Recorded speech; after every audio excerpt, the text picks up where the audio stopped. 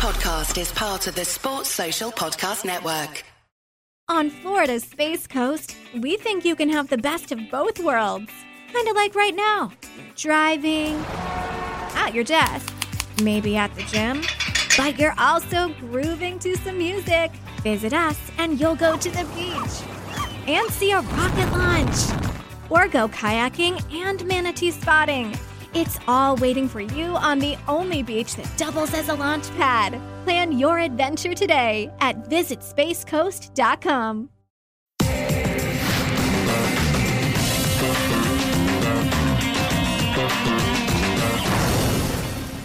Hello, everyone, and welcome back to the Cricket Unfiltered podcast. I'm your co-host, Andrew Menzel. Joining me via Zoom for the first time is Paul Dennett. Paul, welcome. How are you? G'day, Manners. Yeah, I'm going pretty well. All things pretty good. I've been enjoying doing a lot of research about cricket and history. I've been doing a lot of stuff on Bradman, so I'm in a pretty happy place at the moment, although the world is not. Yeah, you look pretty happy. For those of you who might have missed it, Paul released a little feature, a mini-pod, on the TV coverage that Australia gets from the Ashes, the history of that coverage. So go back and listen to it. It's a little 14-minute mini-pod, but really can't miss it. And later on in the week, I've got a feature interview with Alex Blackwell coming up. But as we discussed on the last show, we're going to keep this podcast going throughout the coronavirus lockdown. Obviously, we've changed things around a little bit and there's not so much cricket to talk about. So we're going to review the test, but also Paul and I are going to do them remotely. So you might notice a little bit of a change in sound quality. And obviously, when this is all over, I'll make Paul come and sit in the studio with me again. So in this episode, we've got the cricket headlines to wrap up. We are going to review the first episode of the test, and then we're going to bring it on home with listener mail and some messages from the listeners. But let's get straight into the headlines, brought to you by Piccolo Podcasts. And we're doing this podcast via Zoom. And Paul, earlier today I had a Tim Paine Zoom press conference. So it was Tim Paine at his home in Tasmania with about 30 cricket journalists from all around the world asking him questions. And there was a few headlines coming from it. Firstly, his car was robbed this morning outside his house in Tasmania. And he woke up to some messages from his bank saying there was a few fraudulent transactions going through.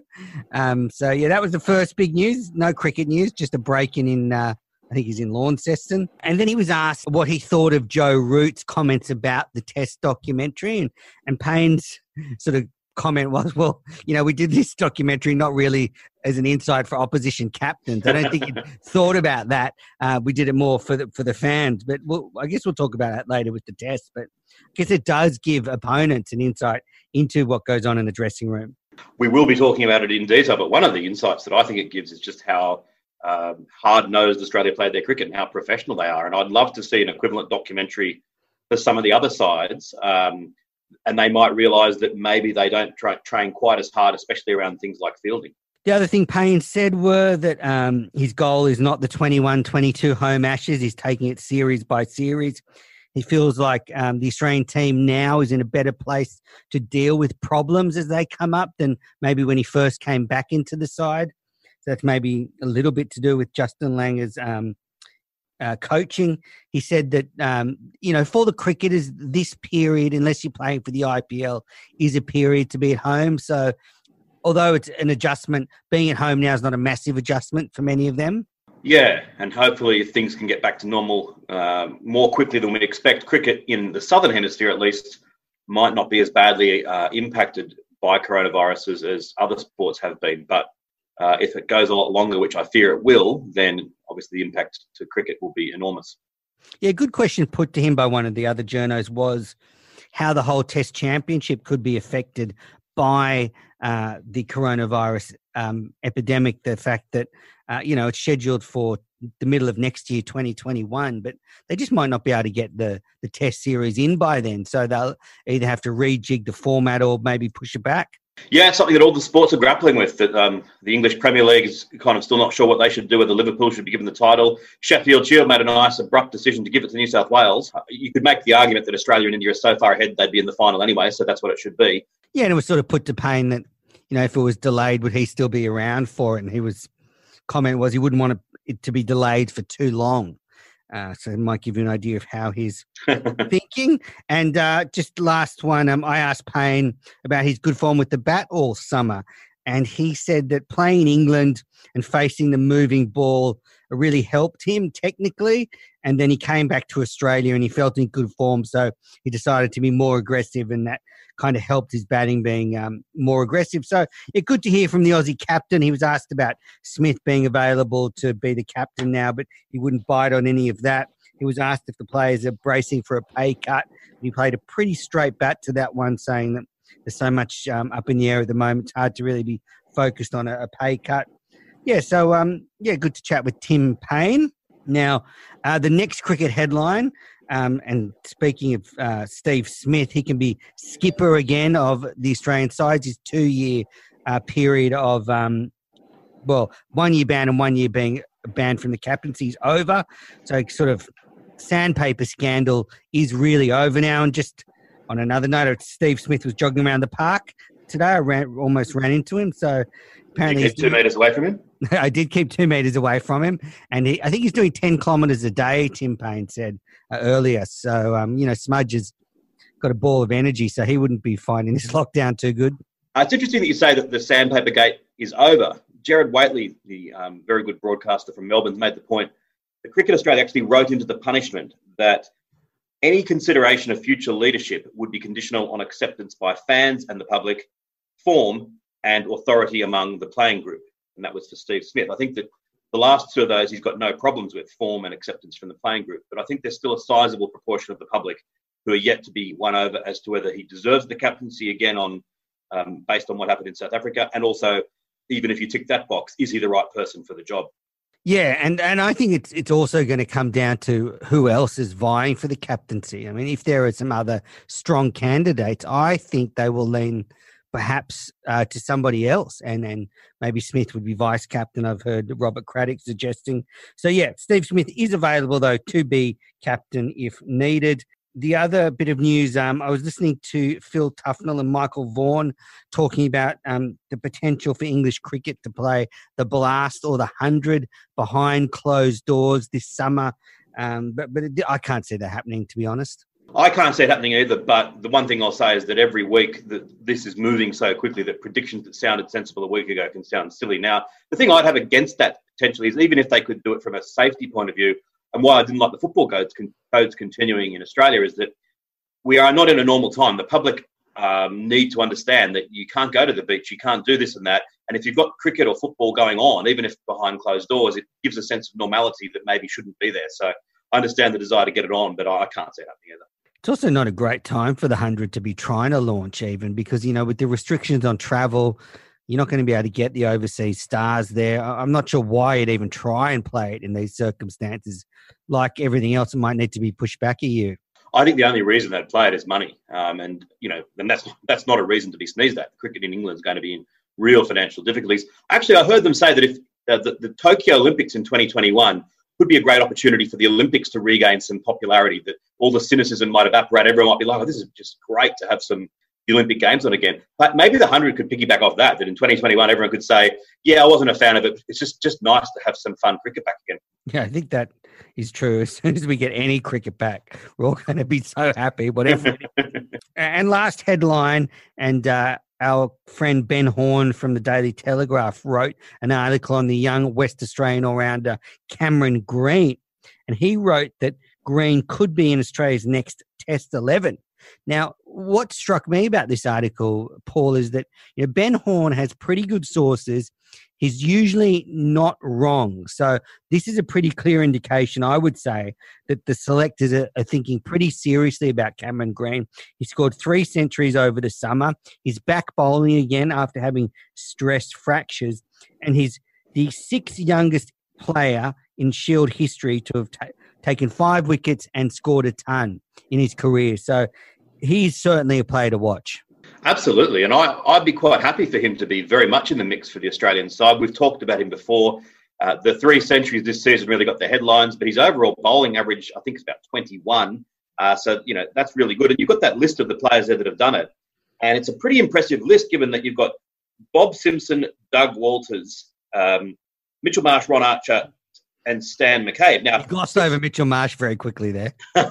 No, to be fair to him, though, he's played many, many Test matches. Ron Archer played Test matches. And then you've got Stan McCabe, who is probably a borderline great player, and Bob Simpson and Doug Walters, who I'd say were great players. So you've got some a pretty impressive hit list there. We do indeed. So Cameron Green, whenever Australia starts playing Test cricket again, he could be in the mix. All right, we're going to take our first break on this edition of Cricket Unfiltered. I just want to remind you, if you have a moment, go on. Well, what am I saying? You've all got a moment. You're all at home, watching streaming services, playing video games, listening to podcasts. So click one more button and leave a review for Cricket Unfiltered. We'll certainly be reading them all out next episode. So do that. And after the break, we're going to start our review of Amazon's The Test with episode 1. You're listening to the Cricket Unfiltered podcast, the longest running weekly cricket podcast in Australia. I'm your host, Andrew Mansell. Joining me as ever is Paul Dennett, and it's time to sink our teeth into The Test by Amazon. And let's start with episode 1. We're going to go through one episode a week for the next 8 weeks. So let's start with the way it opens. The Test opens with Josh Hazlewood basically getting the last wicket to retain the Ashes, and they sort of build up the drama. Good start. Yeah, it was a great start. The production values are so high, and you can see that right from the first few seconds that this is not going to be any ordinary kind of documentary. And also in one of the very first scenes, they show Shaun Marsh violently slamming his helmet into the ground in anger. And that, to me, again, showed the level of access they're getting. Because Shaun Marsh is one of the most placid, friendly guys. It's like, oh, wow, this is going to be something pretty well worth watching. Yeah, what do you think about the issue of Cricket Australia having sort of final edit on the show? Does that take away from the experience for you at all? No, because I think that Cricket Australia would never have given them the opportunity to do it without having that final edit. I think that that's a worthy trade-off given the enormous access that they still had. So, yeah, basically the documentary starting in the wake of the sandpaper scandal, and it starts just as Justin Langer is about to be appointed as coach of the Australian team, and they show a shot of JL holding up the Australian flag when he was a player and talking about how much it hurt him what happened in Australia. And I think at this point, Gerard Whateley, who you mentioned before in the podcast, was brought in to give sort of context. I think he's quite a good cast member. He is. And the whole ball tampering thing, it's funny how even after 2 years, I'd forgotten just how angry everyone was. You know, the front pages of cheats and the Prime Minister going out and hearing the anger in Robert Craddock's voice. I think we've all we've calmed down a little bit. I think that the hefty punishments handed out to the players have helped us accept what happened a little bit better. But at the time, it was the biggest cricket story in this country, well, just about ever, really. It does seem quite a long time ago now, doesn't it? Yeah. So then Justin Langer said that seeing Steve Smith marched out of South Africa like a criminal really killed him. They were the words Justin Langer used. And then our good mate Pete Lalor enters and he talks about the damage to the Australian cricket team's brand by this scandal. And I think that's a lot about what this documentary is about, is that when they start the documentary, the brand and the team is at a very low ebb, and then by the end they've kind of come out of that, and that Lalor gives good context there. I really liked the way that they covered off the ball tampering thing because they did it quickly. You could have devoted an entire episode to that, but that's not the story that they're telling. They haven't got all the access to that, and it was good that if you didn't know cricket, it gave you enough context. And that's another thing I love, that I've got a couple of friends who have hatred of cricket, and I'm going to try to persuade them to watch this because I think they won't be cricket fans afterwards, but I think you don't need to be a cricket fan to find this documentary powerful and captivating. That's right. And there's some things coming up that are especially amusing. So at this point, we see how happy Justin Langer is to be appointed as Australian coach and the immense pride he feels for the country. And, it's probably... I guess it's sort of pride that I can't quite identify with, that sort of intense passion about this country. It's a difficult one because I think that Langer's pride for Australian cricket and his love for Australian cricket and his passion for Australian cricket is a little bit over the top. But I think that's a good thing in a coach. And I contrast remember 2001 when Pat Rafter made the final of Wimbledon and Steve Waugh led a couple of Australian players to cheer him on. And he said, let's wear our baggy green caps. And Langer did. And Warne was like, oh, come on. You guys are going to look stupid wearing baggy green cap. Thing is, I agree with Warne. I think they did look a little bit silly. But give me the choice of whether I want Langer and Steve Waugh in the Australian setup coaching or Warne. I'll choose Langer and Steve Waugh because I think you need to be a little bit over the top in your passion to do a really good job. So, I think this documentary once again emphasised how happy I am that Langer's coach. Yep, I echo those sentiments. And then we see Tim Payne at home and we see his sort of uncomplicated mindset, and he talks about how he's keeping the job as Australian captain pretty simple. And at this stage, he was also the one-day captain. He wants to lead by example and just do the job of setting fields and, be a captain. And so I think we really see sort of Payne's uncomplicated Tasmanian mindset. And then we get an interesting insight. JL, Justin Langer, sending a sort of group WhatsApp message to all the players saying, "Are you in?" ? But what are you going to do? You got to reply, "No, mate, I'm not. No, I'm not buying in." Exactly. If your boss sends you a message saying, "How's your attitude today?" "Oh, shit house, mate." Yeah. Look, I don't buy into your approach, Justin. And if you could just block that $2 million off my income and everything I've ever dreamed of, no worries, mate. But it's the sort of thing that, again, a bit silly, but I'm pleased that he did it. If that kind of makes sense.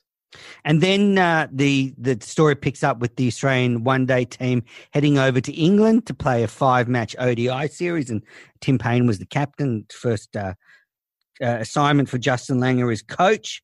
And on the way, they stop at Pozières in France, and this is the scene of a horrific battle in World War I, where there were over 15,000 casualties for Australia in this battle, and it was just a horrible place, but a very important place in Australian history to go and visit. And I love these types of trips personally. I love going to sort of World War I and II battlefields and trying to understand what they went through. And I think that taking sort of younger players or any players to these things is good for them because it gives them a bit of a broader context on the country. And, I take for granted that I've studied history quite extensively and I have that knowledge, but some of these cricketers might not know about this kind of horror. So I think it's good for them, but I don't like it when it crosses over to sort of likening the Australian Test team to a team of soldiers. Yeah, and I agree with you. My other concern, and firstly, I think that just going to the Western Front is significant because Gallipoli gets so much publicity, yet Australia had something like 6 times as many people killed on the Western Front than did Gallipoli. So the education side of it is good. I think that they were suitably solemn and they were suitably respectful of the whole war. The one thing that gets me is that I don't think there's anything at all to be learnt from the war in terms of that can be applied to a cricket team. I think the only thing you can learn from World War I, that it's one of the great tragedies of the history of the world. And yes, the soldiers exhibited great courage, but what good came of it? Absolutely nothing. It was an unmitigated human disaster. And I walk away from it feeling angry and sad.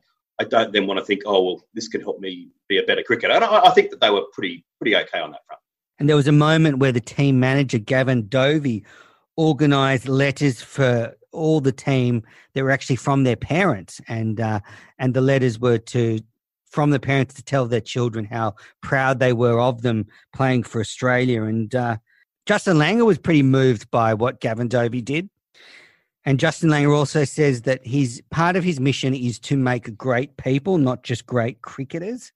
And I sort of think about this, and I agree in principle that from a team point of view, you need good team players, that you need people that can function around other humans and not be difficult. But as far as being a great person, I don't think that's the remit of the coach. I think that if Steve Smith was averaging 60 plus in Test cricket, but he wasn't a great person off the field, would you not pick him? Yeah, I suppose they're probably making a delineation that great person around the team, especially that you want the person that's going to be doing all the little things behind the scenes to help and being a total team player. If then away from the team as a whole, they are engaging in behaviour that's not synonymous with being a great human, well, I suppose that's a separate thing. We do go into a sort of a behind the scenes meeting of the Australian team of Justin Langer trying to explain to the team the difference between having banter and abusing players. And he says that we can still be fierce players, but we can be good blokes as well. So, I mean, I think we covered that at the time of the sandpaper, this whole discussion between sort of banter and abuse, but I enjoyed seeing sort of Justin Langer talk about it. Yeah, I did, but it was disappointing that I would have liked to have thought that if an Australian coach said, we're just going to stop the abuse, that the simultaneous response from every player would have been, but we've never done any abuse. The fact that there was stony silence around that indicated that some of the behaviour in years past must have been substandard.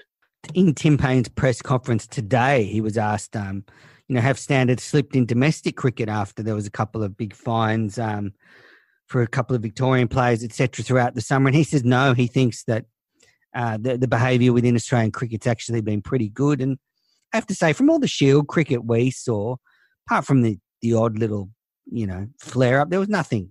It was all played in good spirits. Oh, I tend to agree. I think that what Langer and Payne have brought in, I think, has been a refreshing change, and as the overall tone in which cricket is played is better. I also do think, though, that the national side has to be held to higher standards than the domestic sides. That there's kind of a cultural acceptance among Australian first-class cricketers that I can spend 6 hours calling you for everything, and then 5 minutes later we'll happily have a beer together. That doesn't always work when you bring other countries in who don't have that same culture. And so I think that what goes in domestic cricket can't always be accepted at what goes at the higher level. Yeah, good point. And also the microscope on the international game is much more powerful. So the ODI series against the Poms begins in this documentary. It's a 5-match series, and cricket fans out there will have some memories of it, I'm sure, because it was pretty notable. What do you think of that beginning? The only thing I thought was, if you weren't a cricket fan, I think you would have thought this was the World Cup starting. That they were talking about how we're going to be in London and we're going to be playing the World Cup. And if you were just sort of a casual supporter, you would think, oh, this is the World Cup. But they make that clear eventually. But minor little criticism there. I love the way that they covered this series. So did I. And my favourite bit was jumping ahead to that after that second game. So Australia's lost the first game, then lost the second. And then Langer has sat there in the dressing room and given them one of the almighty sprays. And initially, I thought this was a documentary trick, that maybe he'd been doing that the whole time and they'd held that back and then sort of thrown it upon people. But then it turned out that all the team were just as shocked that suddenly here's Langer swearing and going at it. And I thought it was, I loved seeing it. I was a bit scared, and I thought it was pretty good. Yeah, I agree. And that follows on from a big point about Justin Langer telling all the players just to focus on the next ball. And that was interesting hearing that up close. Concentrate on the process of the next ball, because when I used to read Steve Waugh books, that was always his big thing. Just put everything into the next ball. So, Australia gets hammered in the first two. Justin Langer loses his rag, gives it to the team. And they head to the third ODI. And before it's quite a good trick, because they have one of the players talking quite positively beforehand about the game. It might have been Finch. I can't remember who it was. But, they were saying they were feeling pretty good. And, just you go into the game thinking, okay, this could be a turnaround. But, those of us... If you didn't know better, if you didn't know the score, everything about every story-making trick, this is, they've bottomed out. They've had the spray... They've had the introspection. They've had the Rocky montage of getting better. They showed the players walking out and it's, this time it's going to be different. Like, now the true Australia's going to rise. And I found that pretty funny, because I know what happened in the game. So I was laughing, giggling the whole way through. But I was thinking, if you're just, one of our mates who we send this to and they don't know the game, they're going to be sort of invested thinking, yes. And they're going to get a big shock when England makes 481 for 6, the highest ever ODI score, England's biggest ever win, Australia's biggest ever loss. Yeah. And it was sort of an all-time low for an Australian team. And we see they didn't really sort of go into that match so much, did they, afterwards? They just went on to the next one. It's funny, they spent more time after the second loss. But I think they pulled their trick, that if you, as you said, if you didn't know, and then suddenly your expectations have been shattered and you think, oh my God, this team's absolutely in the doldrums. I think it suddenly gets you even more invested, and you're starting to sort of almost cheer them on like they're a bunch of underdogs. And then we see, Ricky Ponting and Adam Gilchrist are around the team giving them advice. I think Marcus Stoinis gives a really good little insight into that tour, sort of that it was the nightmare that just kept going. You go to training and then you go to match and you lose again. Then you're back at training and you're struggling and you're getting heckled and just one long nightmare. So I think that was a really good insight of sort of how rough that tour was. And we also see the coaches meeting. Brad Haddon says the players are shying away from the contest. David Saker says the skills are just not there. And it's interesting because David Saker wasn't in that coaching setup for too long once Justin Langer took over. So I was looking for any signs that Saker and Langer weren't quite gelling. Yeah, I mean, I couldn't tell from anything there that they weren't gelling. But I think Saker's point actually was kind of right, that you can have the best coaching and best processes in the world, but fundamentally that Australian side in 2018 was vastly inferior to the England side. And then it goes to the fifth ODI. And I sort of, was watching the scenes afterwards where England were parading around, having won the one-day series 5-0. And it was almost like they'd won the Ashes 5-0, the way they were carrying on. But what I think really stuck with me is that series actually, jumping forward, probably did affect the result in the World Cup.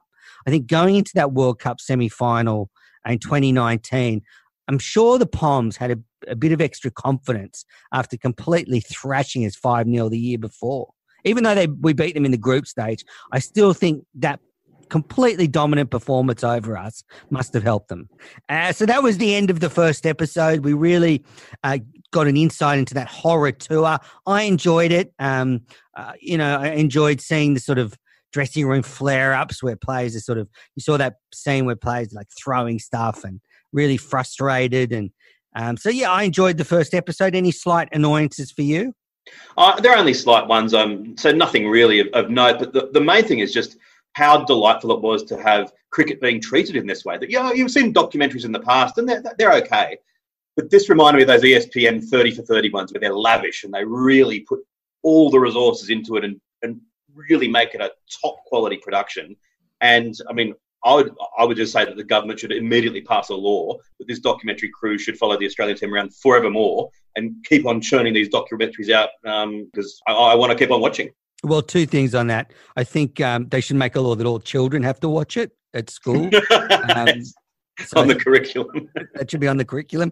And they've actually kind of struck a bit of gold, the Amazon crew that did this, because they've released it at a period where there's nothing else to do. And, a lot of people are talking about this documentary because cricket stopped and, this is some sort of fresh content to talk about it. So, not only is it going to be a great exposure for the Australian cricket team, but I think Amazon's going to get what they want, which is a few new subscribers. Absolutely. Yes, definitely.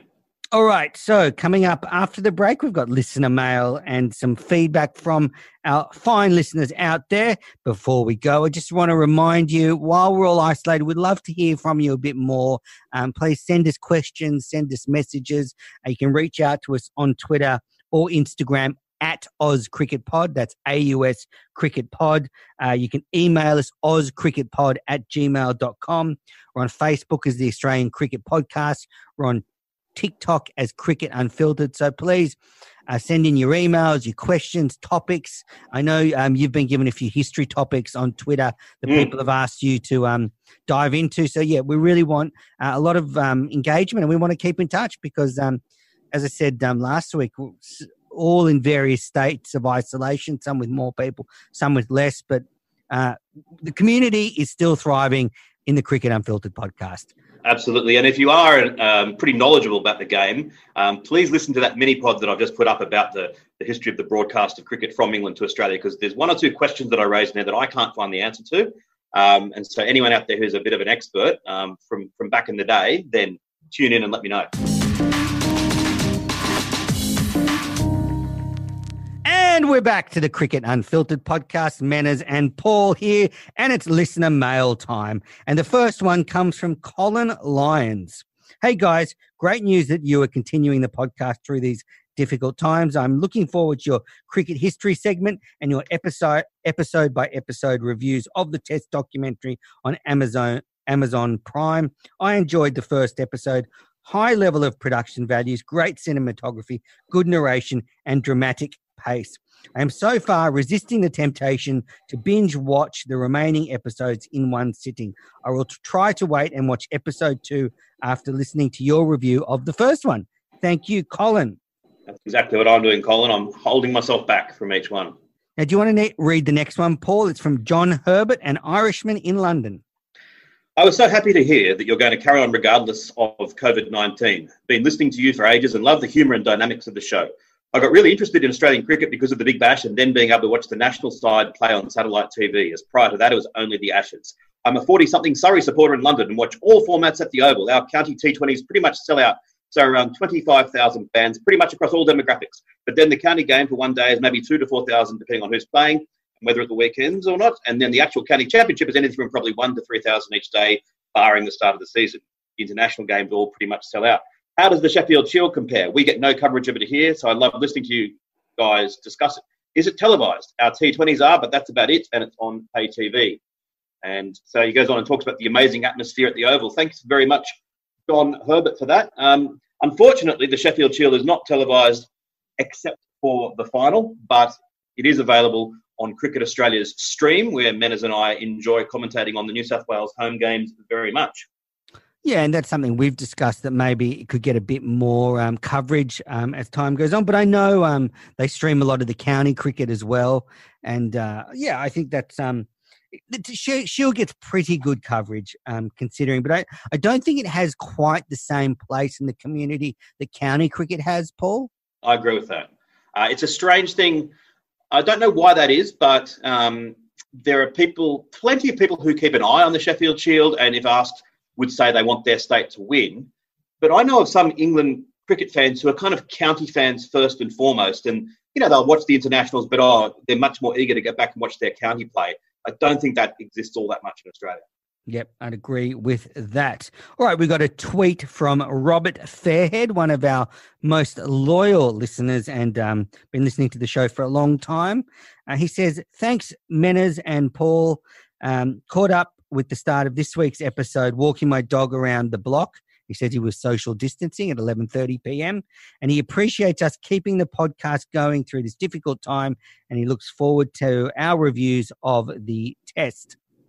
Thanks, Robert, and thanks for regularly engaging on Twitter. It's always a pleasure. Mark Cornwall here. Hi, guys, including Jaleesa. Thanks for keeping the podcast going. It helps bring us a little bit of normality during this time. Yeah, and just as I said in the last show, Jaleesa Apps is taking a bit of a break from the podcast. Obviously, everybody's work-life schedule has been thrown completely upside down. So hopefully when this is all over, we'll have her back on the podcast. And then I got a message from Matty on Instagram. Just listened to the latest Ep Menas. Great show, and just wanted to say thank you. Thank you for keeping the pod rolling. Thank you for being a sound and reasonable voice in these very uncertain times. Not sure about that. You guys, it's great to hear that we're here for them and they're here for us, he said. Keep your chin up and stay safe. And he says he found the test series to be exceptional. He's looking forward to hearing our take on it. Thank you, Maddie, for that messages. And thank you to all the people that have been in touch. That's just a sample of the people that have reached out. Now, let's bring this home the way we like to end most of our podcasts is with Can't Let It Go Through to the Keeper. The one bit of cricket news you can't let go. What is yours today, Paul? Well, I just got a delightful, pleasant shock by seeing that Shane Warne, as he periodically does, has released one of his lists of best players. Well, today it's the best test side that he's ever played with.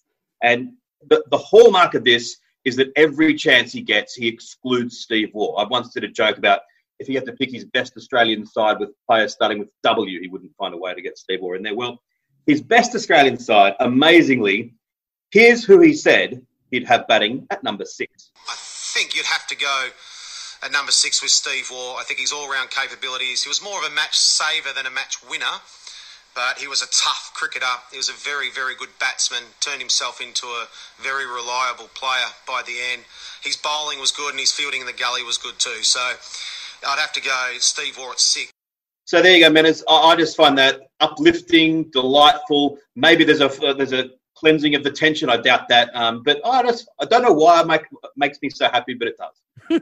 Seems like he's been worn down. He did still get worn down. He still did get a shot in at War there. He said that he's more a match saver than a match winner. But yeah, that's a big thing for Warney to back down on that. Yeah, it's what he always says about Steve Waugh. Like, he'll grudgingly say he was pretty good in the gully, pretty good at saving matches and a handy bowler. But yeah, he picked him in the side.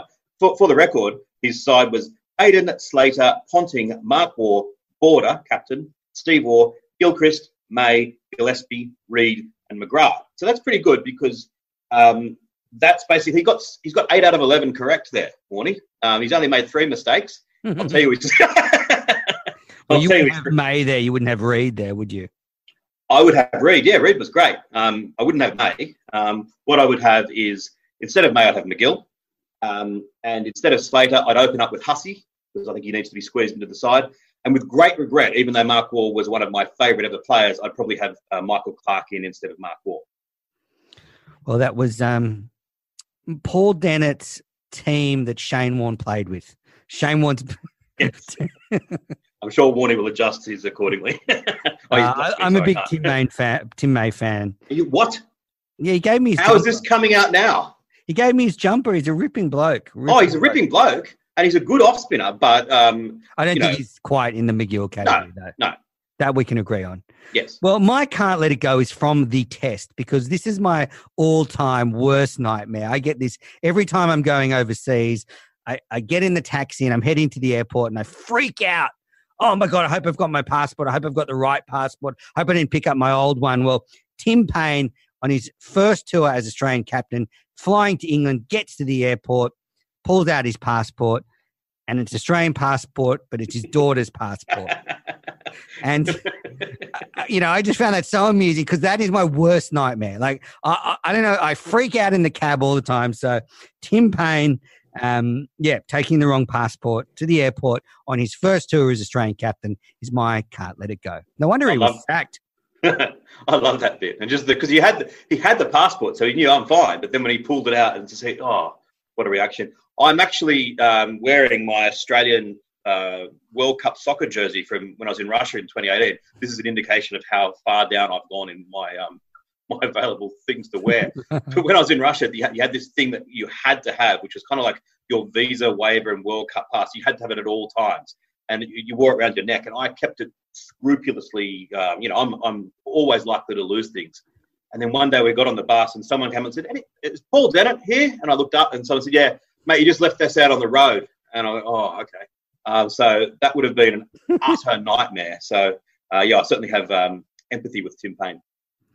Well, that is it for this episode of Cricket Unfiltered. Thank you for joining us, Paul. Thank you for joining me via Zoom. Thanks, Dennis. It's been fun as always. And listeners, as we said, we're going to be pumping out some history mini pods. I've got some feature interviews coming up, and we're going to have our regular weekly podcast. So stay tuned and take care.